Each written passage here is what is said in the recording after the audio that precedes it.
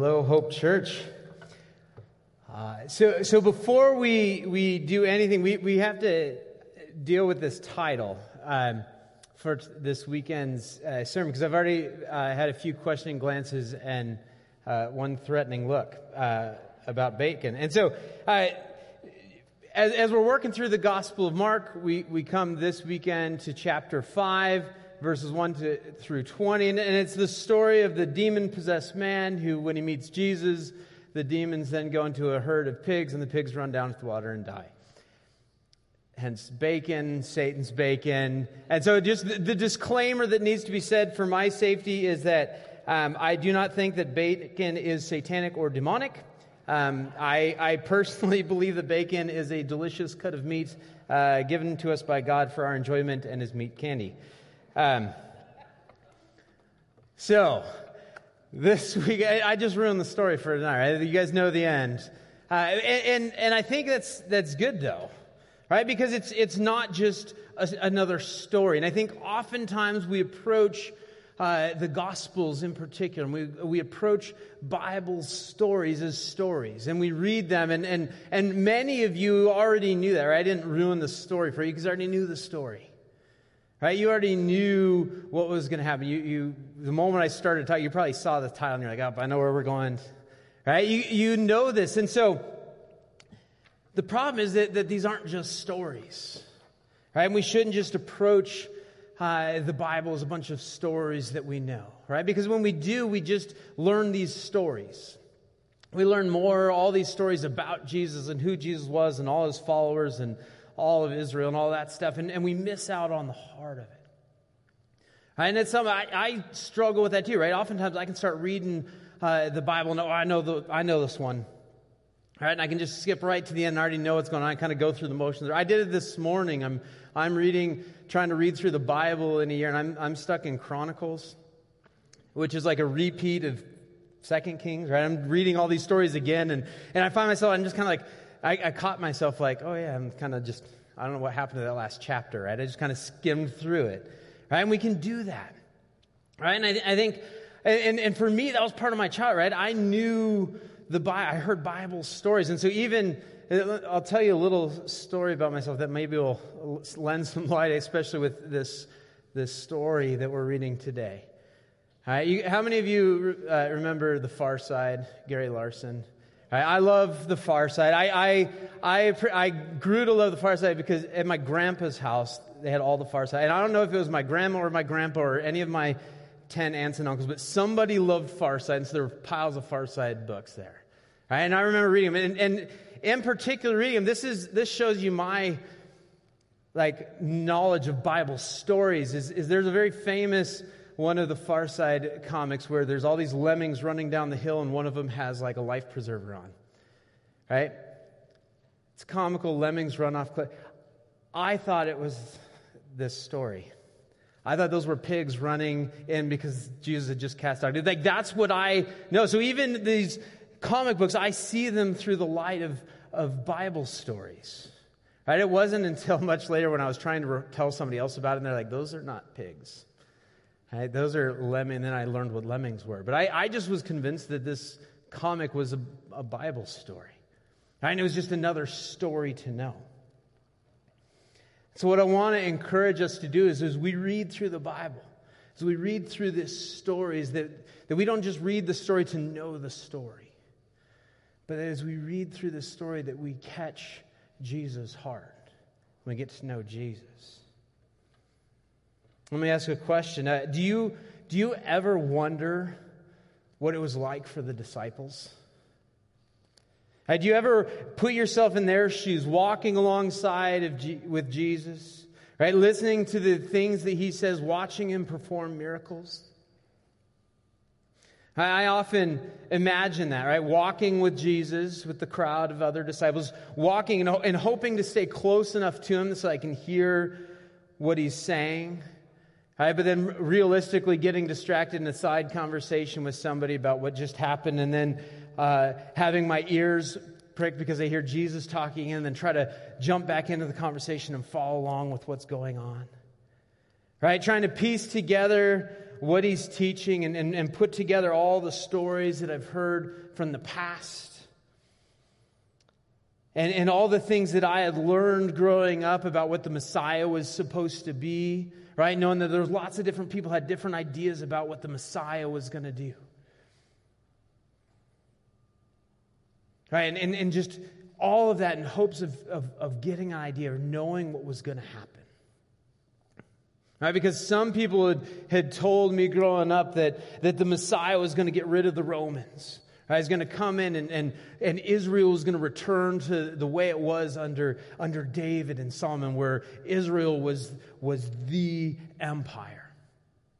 And we had freedom and all the money flow. And I remember, this is from Chronicles reading recently, right? That in Solomon's day that silver was as common as dust in Solomon's day, right? That was like, so there, maybe that's what it's going to be like. The Messiah is going to come and it's going to become like that again. And as Israelites, we're going to rule the world.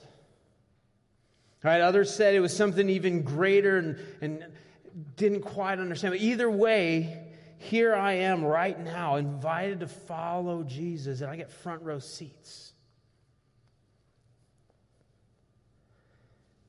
You see, the disciples didn't know the whole story. All right, they didn't know about the resurrection, much less the crucifixion. And so at each step of the way, they're trying to understand. And often I think that we forget that, right? Because we hear these stories with the end in mind. Right? We even hear these stories like this demon-possessed man. We already know that the demons are going to end up in the pigs and run down the hill. Right? But we skip to the end without actually thinking through. And so today I want to invite you to try to listen to this story for the first time. I want to invite you to try to listen to this story like the disciples, walking through it moment by moment, what is happening, trying to understand. Because I think when we do that, then we get a chance to catch a glimpse of Jesus' heart and his purpose and what he wants from us. So let's read this here. This is Mark chapter 5, starting in verse 1. And it says, they went across the lake to the region of the Gerasenes. So remember, if you were here last week, right, they were crossing the lake. And this crossing wasn't just a simple crossing, right? They end up in the storm.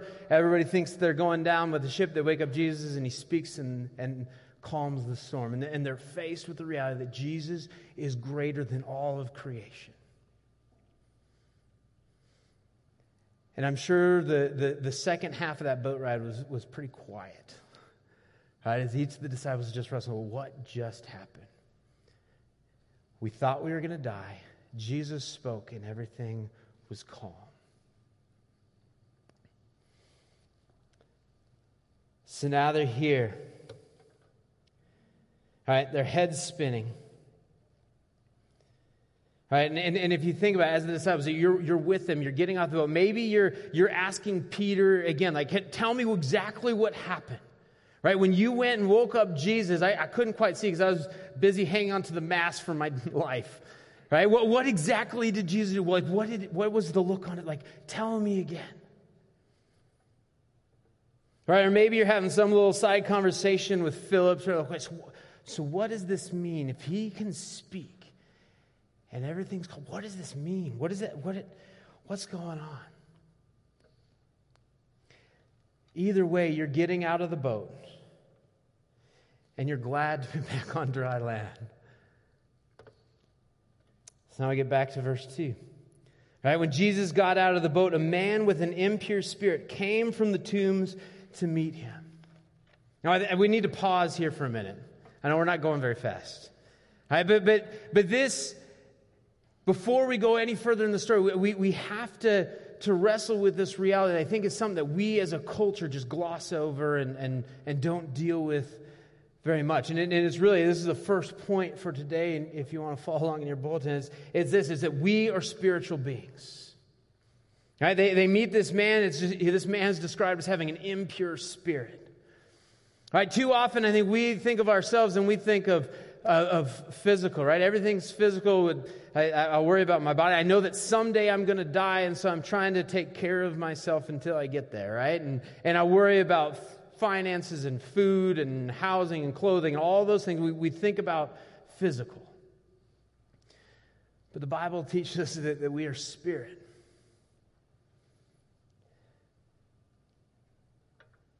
And that our spirit doesn't die. God sums up when Jesus is summing up all of the Old Testament and the law. The law and the prophets, he says, he's love the Lord your God with all your heart, with all your soul, with all your mind, and with all your strength. Oftentimes we just think about our mind and our strength, right? I try to understand him, and it's my spirit. But this idea of our heart and our soul, that spiritual part of us, what does that really mean? And we don't understand, so we ignore it, and we worry about the stuff that we get.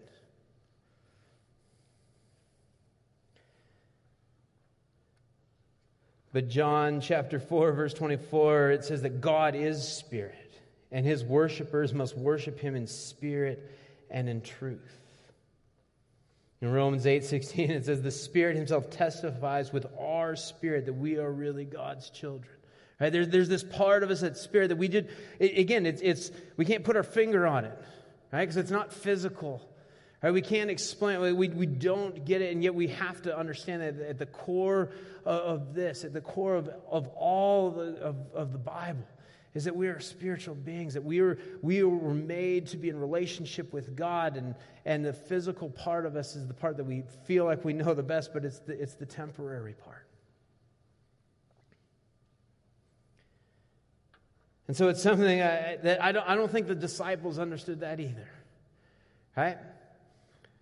Granted, the culture that they grew up in, that they lived in, was different. They saw and experienced things differently than we do in our day and age, right? With our understanding of the world. And yet, I think it's that hard thing that we don't grasp. Because we can't pinpoint it. We can't see it in an X-ray, right? We can't fully grasp this thing. This idea that we're spirit. And yet in this story, the disciples come face to face with it. Right? Because they just get done witnessing Jesus demonstrating his authority over all of creation as he calms the storm. And then they go headfirst into a completely different storm as they get out of the boat and they meet this man. So let's jump back into the story. Verse 3. Right, this man lived in the tombs, and no one could bind him anymore, not even with a chain. For he had often been chained hand and foot, but he tore the chains apart and broke the irons on his feet. No one was strong enough to subdue him. Night and day among the tombs and in the hills, he would cry out and cut himself with stones. And this is superhuman strength. Right? I'm not sure which is scarier. Right? Going down in a storm with the boat, or coming face to face with a guy who can't be controlled by anyone, who breaks chains, cuts himself with stones, lives among the tombs, and is just constantly crying out and howling. Actually, I think I know which is scarier. But it says when they saw Jesus from a distance, he ran and fell on his knees in front of him. And he shouted at the top of his voice, "What do you want with me, Jesus, Son of the Most High God? In God's name, don't torture me." For Jesus had said to him, "Come out of this man, you impure spirit." All right, so we have to pause again, because we get to this interaction between this man who's got the unclean spirit and Jesus, and clearly, not just is there a spiritual realm that we often just kind of glaze over and ignore, but there's something on. There's a battle going on. There's a conflict going on. Jesus and this unclean spirit, they're not on the same team.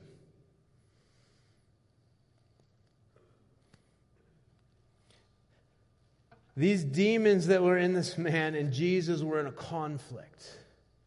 And as the disciples are watching along, they're I don't know exactly what they see as this guy comes running towards them, but then falls in front of Jesus and then starts shouting at Jesus. This is before any of the disciples had said and fully understood who Jesus was. They believed he was the Messiah. They're starting to fall. But here's this demon-possessed man come and falls before him and says, "What do you want with me?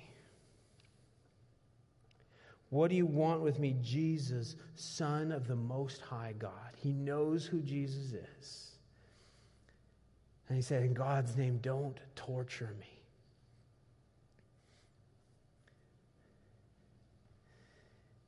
You see, demons are real. Right, they are created beings. As we read through the Bible, we see that the demons are created beings just like angels. Right? But they joined with Satan in his rebellion from God. And they're still around. They're still at large. They are real.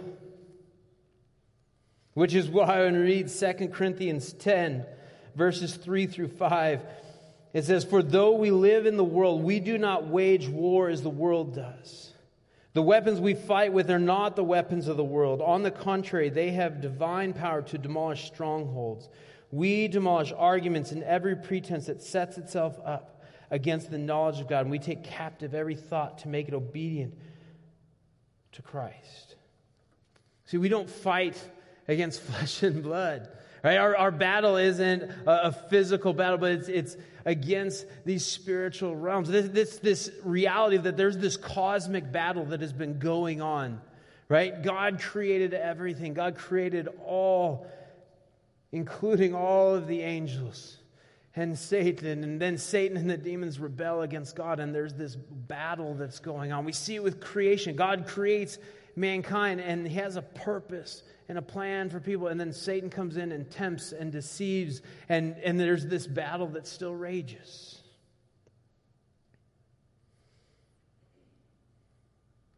And so we have to remember that we live in this world that is a spiritual world, and there are spiritual forces at work in this world. And oftentimes, again, we just want to write them off and just ignore them. Right? But the reality is that things like Ouija boards and mediums and mystics and fortune telling, their spirits are real, but they're not all good. 1 John 4:1, we're told, dear friends, do not believe every spirit, but test the spirit to see whether they are from God, because many false prophets have gone out into the world. And John 8:44, John writes that Satan is the father of lies, right? And so Satan and all of his demonic forces, they often masquerade as good and fun, right? And we live in a culture that highlights those things, right? That these things are fun. They're not harmful. They're interesting and cool, right? But the reality is that we have to be aware. We have to be on guard. We have to test the spirits and know whether a spirit is from God. And we know it by his word, and whether it lines up with his word. And so what do we do? 1 Peter 5:8 says, be alert and of sober mind. Your enemy, the devil, prowls around like a roaring lion looking for someone to devour. We have to be on our guard. We have to be alert. Right? Because like this man who Jesus interacts with, who is under demonic force, right? The demons are still real. They still are at work. And we have to be aware. We have to pay attention, because there is a battle going on. And I just want to encourage you, if you like, in this sermon guide, there's some great tools just to look at the armor of God. And what are we called to as followers of Jesus? How do we defend ourselves? How do we arm? And it's by knowing God, knowing his word. So just encourage you, you can dig into that this week, whether it's in a life group or just on your own, but would encourage you to do that. And so again, as the disciples are following Jesus, they're reminded again that they live in a spiritual world, and there is a battle that's going on. When we come to verse 9, it says, then Jesus asked him, what is your name? And he says, my name is Legion, he replied, for we are many. And he begged Jesus again and again not to send them out of the area. Now, a quick reference, a legion, right? It was a Roman term, a military term for about 3,000 to 6,000 men. Right? But a legion could also just be a reference to like a generic reference to a horde. Right? And so either way, it means a lot. Right? And so lots and lots of demons possessed this man. This wasn't like this guy had a demon. Like he was possessed by a legion. Right? A lot of demons. They gave him incredible strength and drove him mad. Again, as it described him, right? That he couldn't be restrained by anyone. If they chained him up, he'd break the chains. If they put irons on, he broke them. He was insane. He was out of control, tormented by the demons, in the tombs, cutting his body and crying out.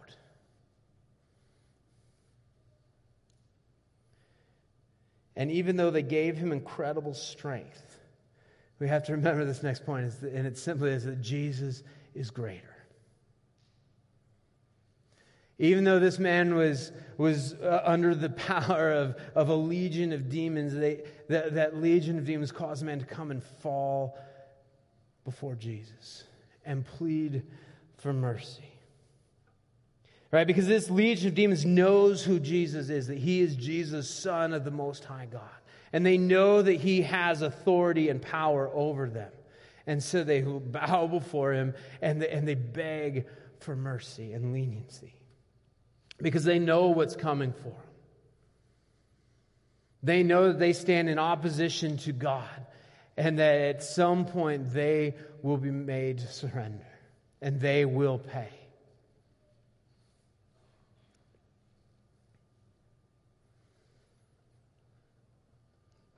But Jesus is greater. Because he has all authority, not just over the physical creation, and so that he can calm any storm, but when these demons come before him, he has authority over them. In verse 11, a large herd of pigs was feeding on the nearby hillside. The demons begged Jesus, saying, "Send us among the pigs. Allow us to go into them." He gave them permission. The impure spirits came out and went into the pigs. The herd, about 2,000 in number, rushed down the steep bank into the lake and were drowned. And the pigs were destroyed. Now, I know a lot of people, as I've been studying and reading, a lot of people will point to this as just an example of how Jesus is just thoughtless and cruel. Right? Why would Jesus just why would Jesus just kill these 2,000 pigs? Why would he destroy the income of those farmers? Why would he just, it seems, be so heartless just to allow this destruction to happen? And so they use this example, like, well, look at what Jesus is like. I can't follow a guy like that. And lots of people will try to reason. It's like, well, in the Jewish culture, pigs were unclean, so those farmers shouldn't have had them in the first place, and we'll try to reason with that. But it comes down to this: Jesus didn't cause this. This was just another case where Jesus allowed Satan's forces to act. Right? We live in a world that is under the power and the influence of Satan. Right? We live in a broken, fallen world. There are mass destruction. Right? There are storms that Jesus doesn't stop every storm. Right? There are accidents. There are all those people will ask those questions like, why does God allow bad things happen to good people? Why does God allow these things? If He's so good, why does this happen? And it just comes back to that God has allowed Satan to have authority and power for a time.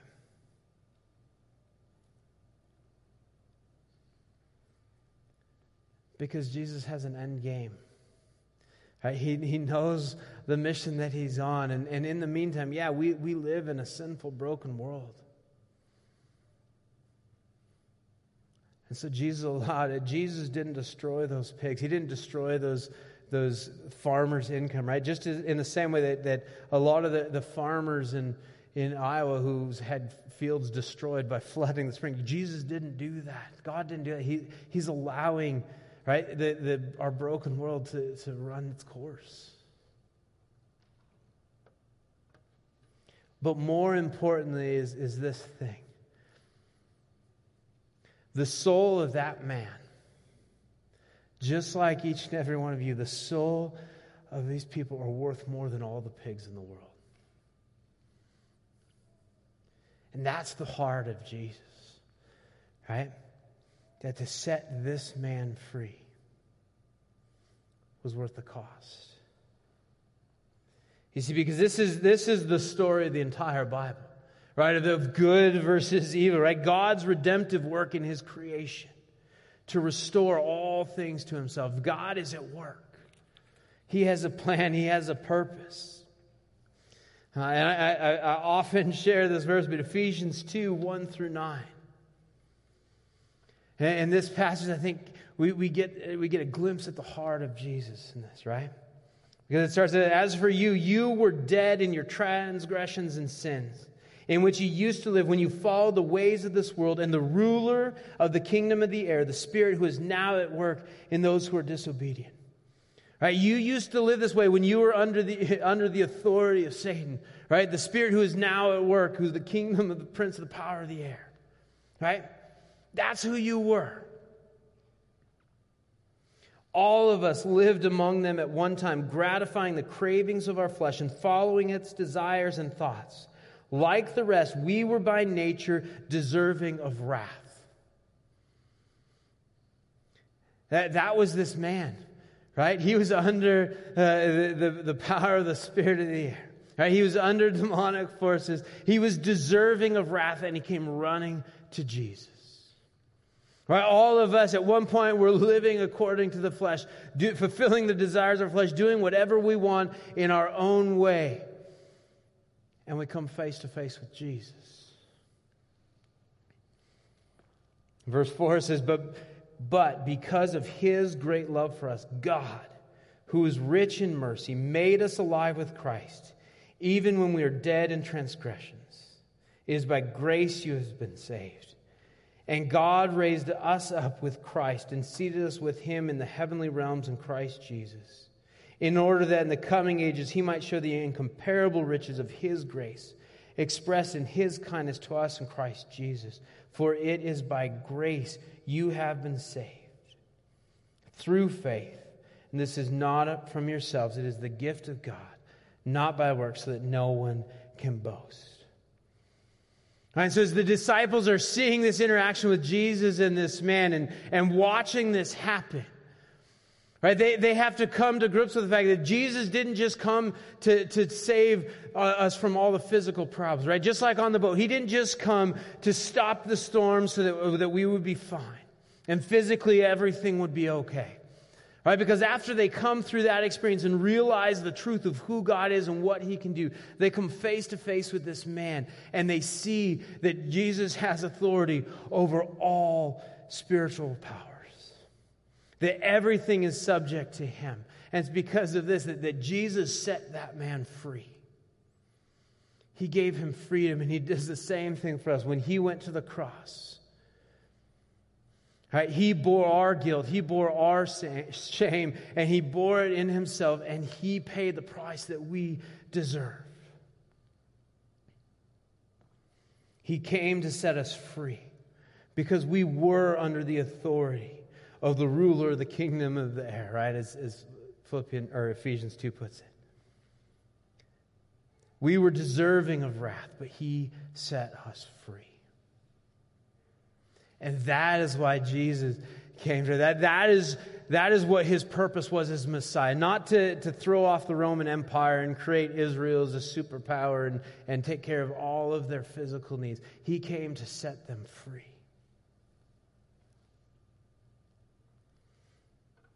Verse 14. Mark, going back to Mark. All right, here we go. Those tending the pigs ran off and reported this in the town and countryside, and the people went out to see what had happened. And when they came to Jesus, they saw the man who had been possessed by the legion of demons sitting there, dressed and in his right mind. And they were afraid. Those who had seen it told the people what had happened to the demon-possessed man and told them about the pigs as well. So all these people, right, they come and they hear something crazy is going on, so they come running and they see this man who probably for a time, this area where he lived, nobody went there, right? Because nobody could control this guy. They tried chaining him up, right? I'm sure that if he's there cutting his own flesh and hollering, that if you went walking through maybe for a picnic, you probably went running, right? People just avoided that region. Now all of a sudden they're here and they come and he's sitting there in his right mind, fully clothed with Jesus. And as they're trying to gather, like, what just happened? Like, what happened? Then they start to hear the stories, like, from the people. It's like, well, he was there, and then all of a sudden, this herd of pigs goes charging down. You see all the bodies floating there in the lake. Like, this is, like, something's happening here. And all these people come face to face with Jesus and the reality of who Jesus is, that he has authority to do what no one else could.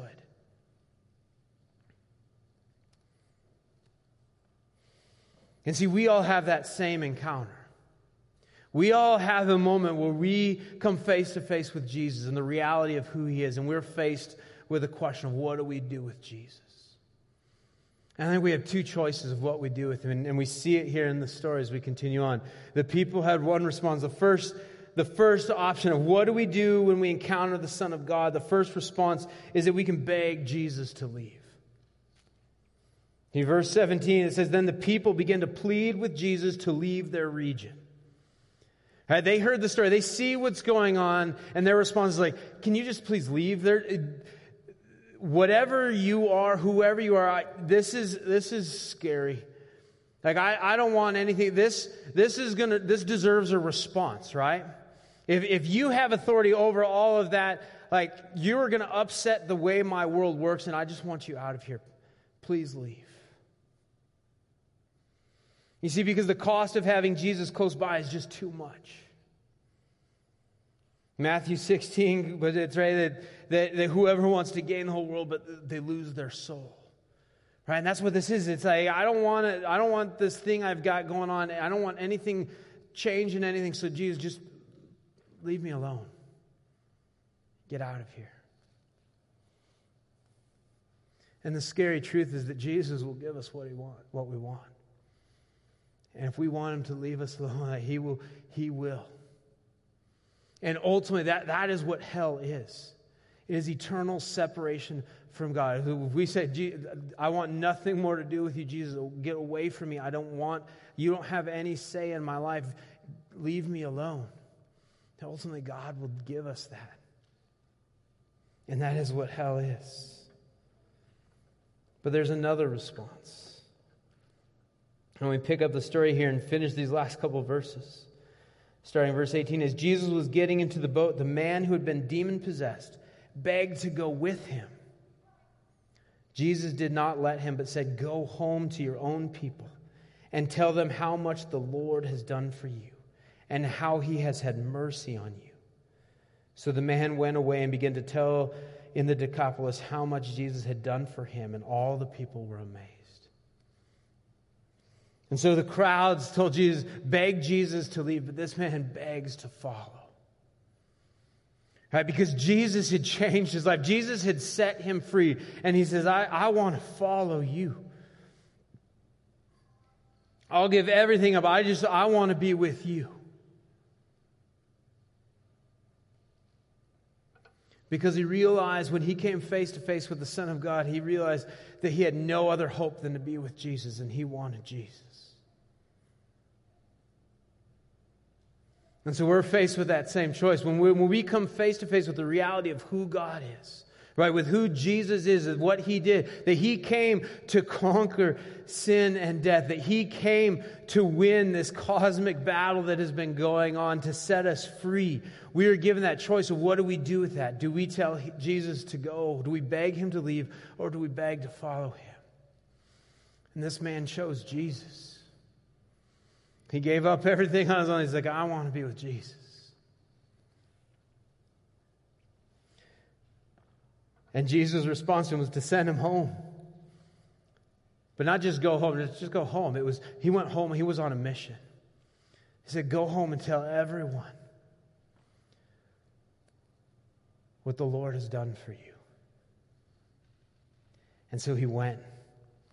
And that whole region, he started telling people. And if we look ahead in Matthew 15, we see the story where Jesus comes and feeds the 4,000 people.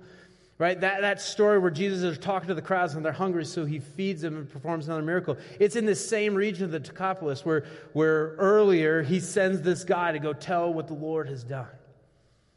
And so we don't know for a fact, but I have this sneaking suspicion that a lot of those people who came that Jesus fed were there because they had heard a story.